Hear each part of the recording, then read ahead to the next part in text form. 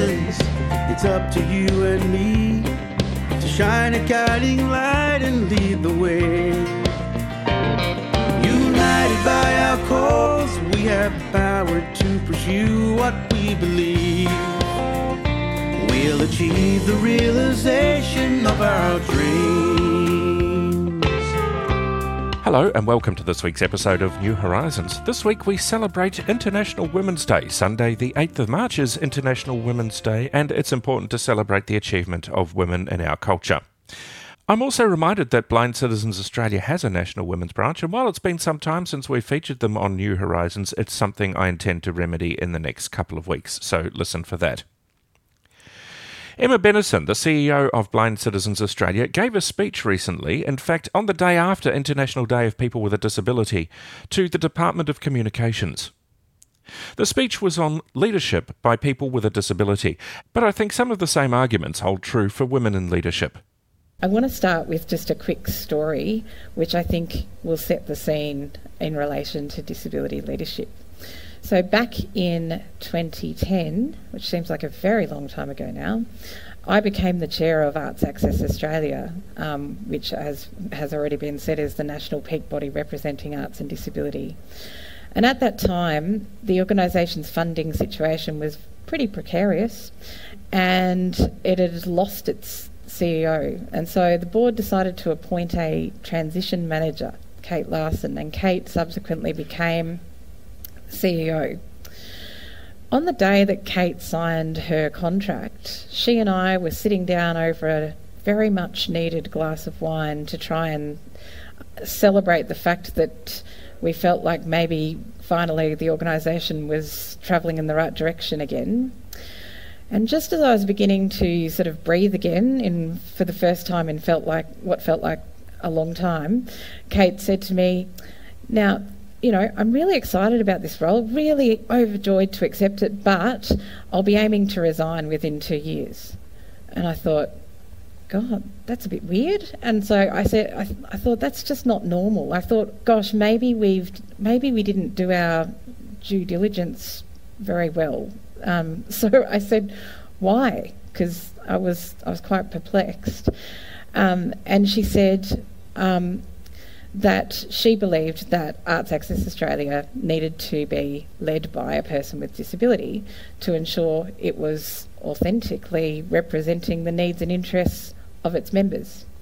Now, naturally, I agreed, and I thanked her very much for her commitment, and I sort of just thought, oh, that's great, that'll be the end of it. But unfortunately, when she very publicly announced her intention, reactions were really mixed. There were those who applauded her. There were those who felt it really was irrelevant whether Arts Access Australia was disability-led. And quite bizarrely, there was another group of people who thought that Kate would do better to acquire her own impairment and continue in the role. So that was a bit weird. I said, well, what are you going to do? Go and cut off your finger? Or, you want to do something that's not going to sort of hinder you too much. But anyway, there were also a large group of people who thought that we wouldn't be able to find a person with disability to lead the organisation, that there just wasn't anyone. So anyway, still step down she did, and I was appointed to fill the role. It was a huge privilege, still one of my favourite jobs, and a huge privilege to be the first CEO with disability in the organisation's history. But I guess the point here is it didn't have to be me. Many of you would be aware that 3 artists were recognised through the inaugural Arts and Disability Leadership Awards. And beyond that, there are so many more examples of disability leadership in the arts and cultural sector now than there were when I joined Arts Access Australia as CEO back in 2012.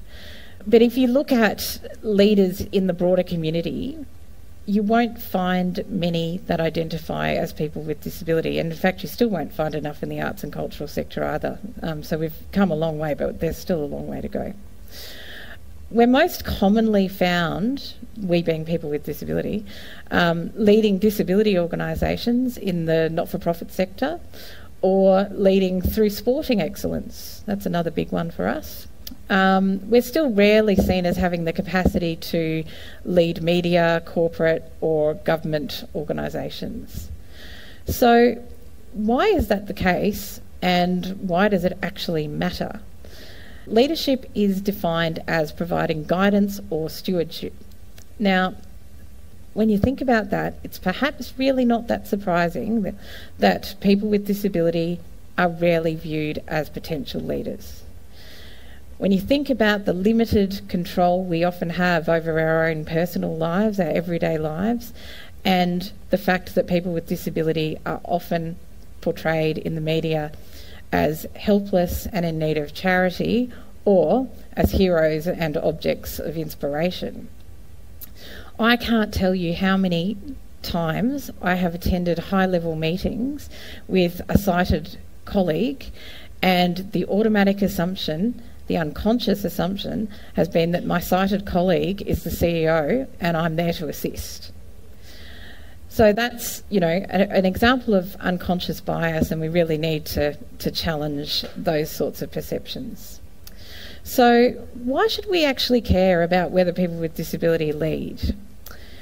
In a speech I made to the Arts Activated conference, which is run by Accessible Arts in New South Wales in 2012, 1 month after my appointment as Arts Access Australia's CEO, I suggested that failure to ensure leadership opportunities are available to people with disability is not only a waste of first-hand experience, knowledge and talent, it's also sending a very subtle but important message that on some level people with disability are less capable, less qualified and less important as a voice for change in our communities. There are many other reasons why disability leadership matters. It's more likely to build inclusive organisations, which makes economic sense. Everything from accessible programs and services through to employment opportunities for people with disability are impacted by having people with disability at the top of organisations. It also means that young people with disability have role models they can learn from and be inspired by, so that they grow in confidence as future leaders. But perhaps most importantly, it gives people with disability a seat at the decision-making table so that they can have a real and authentic position from which to speak and give voice to the needs and aspirations of people with disability.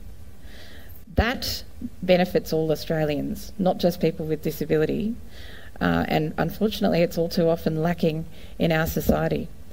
All of this makes for a more inclusive, representative society, which reflects the fact that 20% of us are people with disability. By way of example, I just want to talk to you about a bit about my own leadership journey to give you a sense of how I overcame some of the barriers and how you might think about implementing leadership pathways in the Department for People with Disability. So I think first and foremost, I have found that mentors and role models and coaches, both with and without disability, have been critical to my success. To give you an example, when I was 5, I had my first blind teacher. He was a music teacher, and he taught me that blind people could do, really interesting jobs just like sighted people, and even at that age, I remember how relieved I felt to know that there was a blind adult available for me to ask questions of and learn from.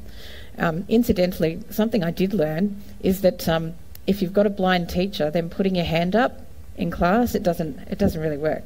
Later on, I worked for a while in the Queensland Department of Employment and Training, and I actually chaired its staff disability network, so I am very aware of the importance of these kinds of networks in departmental contexts and the impact that they can have.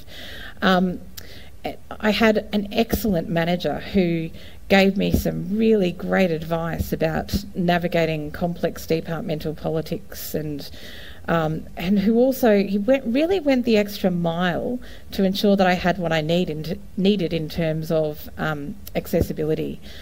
actually it was the really small things that made the biggest difference. So things like making sure that I had information in electronic format before meetings without me having to ask or keep following up, or just things like making sure there was someone to guide me in unfamiliar environments and things like that. So it was the little things that made the difference. So I think it's really important not to feel daunted, because usually it is the small things.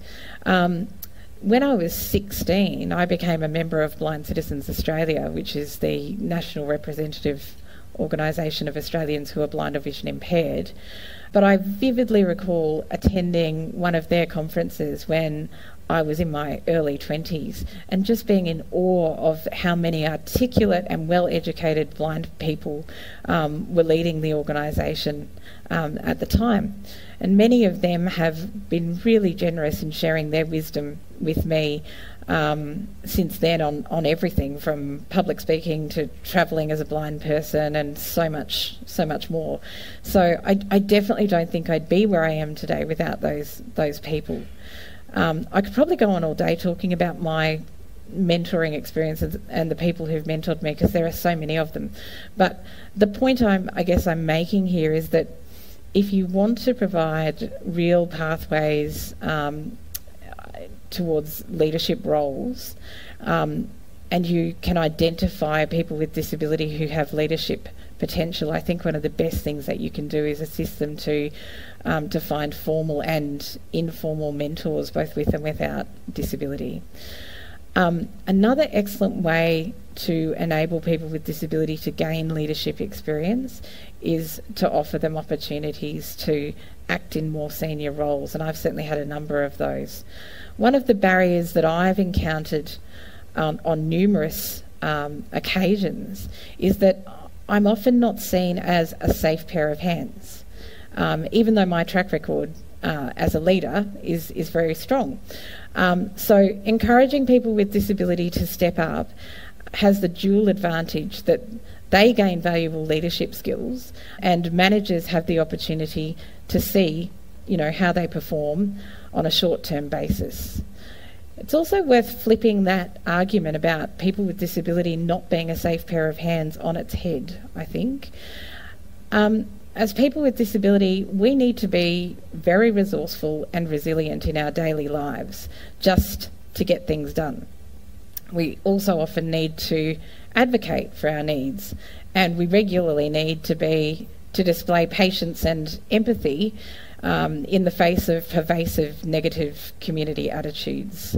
All of those are important leadership skills. So providing we also have the professional qualifications, there's absolutely no reason why we can't be a safe pair of hands and why we can't lead organisations. My final suggestion for making disability leadership more prevalent is to adopt a flexible approach to job design. So, if you know of a person with disability who has the potential to lead, it's a really good idea to sit down with them and work through the job description and figure out what aspects of the job are manageable and what aspects might need a bit of adjusting. As people with disability, we often have lived with our impairments for many years or even since birth. So you don't need to feel like you need to have all the answers, because we've actually been coming up with access solutions for years. So it's just a matter of asking us what we need and sitting down and having the conversation. We'll definitely be able to tell you. And my experience has been that when you have those conversations, it generally changes the way the whole organisation or team works, because some of the solutions that work for people with disability also improve the process for everybody. Emma Bennison there, CEO of Blind Citizens Australia. And I hope you'll join me on this International Women's Day in celebrating women in leadership. I'm Vaughan Bennison. I'll talk to you again next week. We'll achieve the realization of our dreams,